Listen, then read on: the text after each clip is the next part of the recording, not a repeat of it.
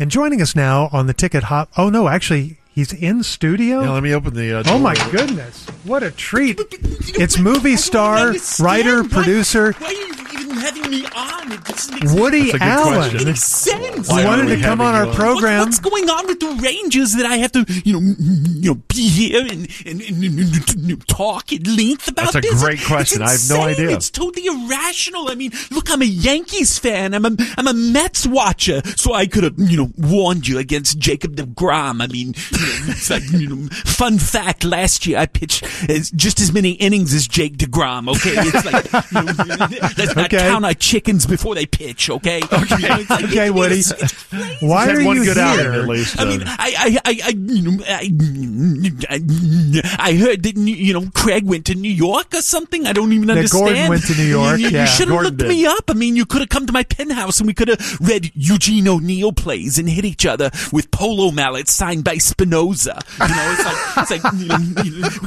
We could have painted the town red or at least magenta. It's like, what am I, George Surratt over here on amoxicillin? I mean, no, I don't think so. Why are you so wound up? I don't know. It's just a slight dash of pointillism. It doesn't make any sense. I mean, we could have had a great time. We would have, made Sid and Marty Krofft look like Leopold and Loeb. I didn't even understand. What does that mean? I don't know what that means. I mean, you would have saved money on, the hotel and food, and Soon-Yi could have made us some of her signature South Korean garbage can cuisine. I don't even understand what I'm saying. It's insane. I mean, but you came on here to talk about the Rangers, right? Or just anything. I know that's controversial a little bit, maybe.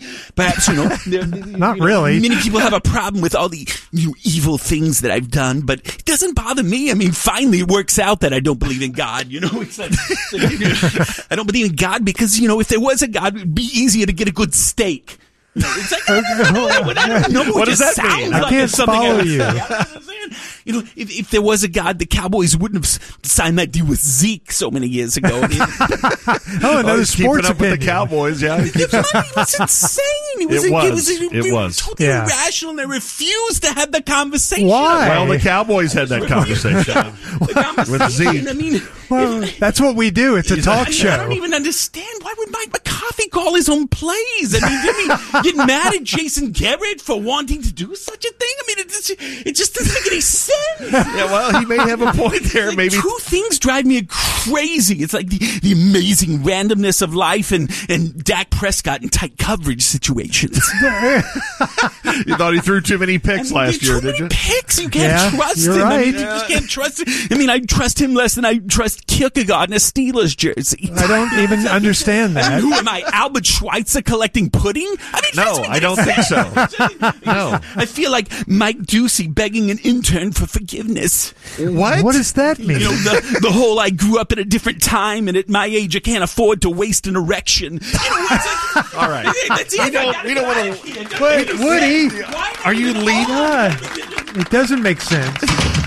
I never knew that the local DFW sports scene had him so flabbergasted. No.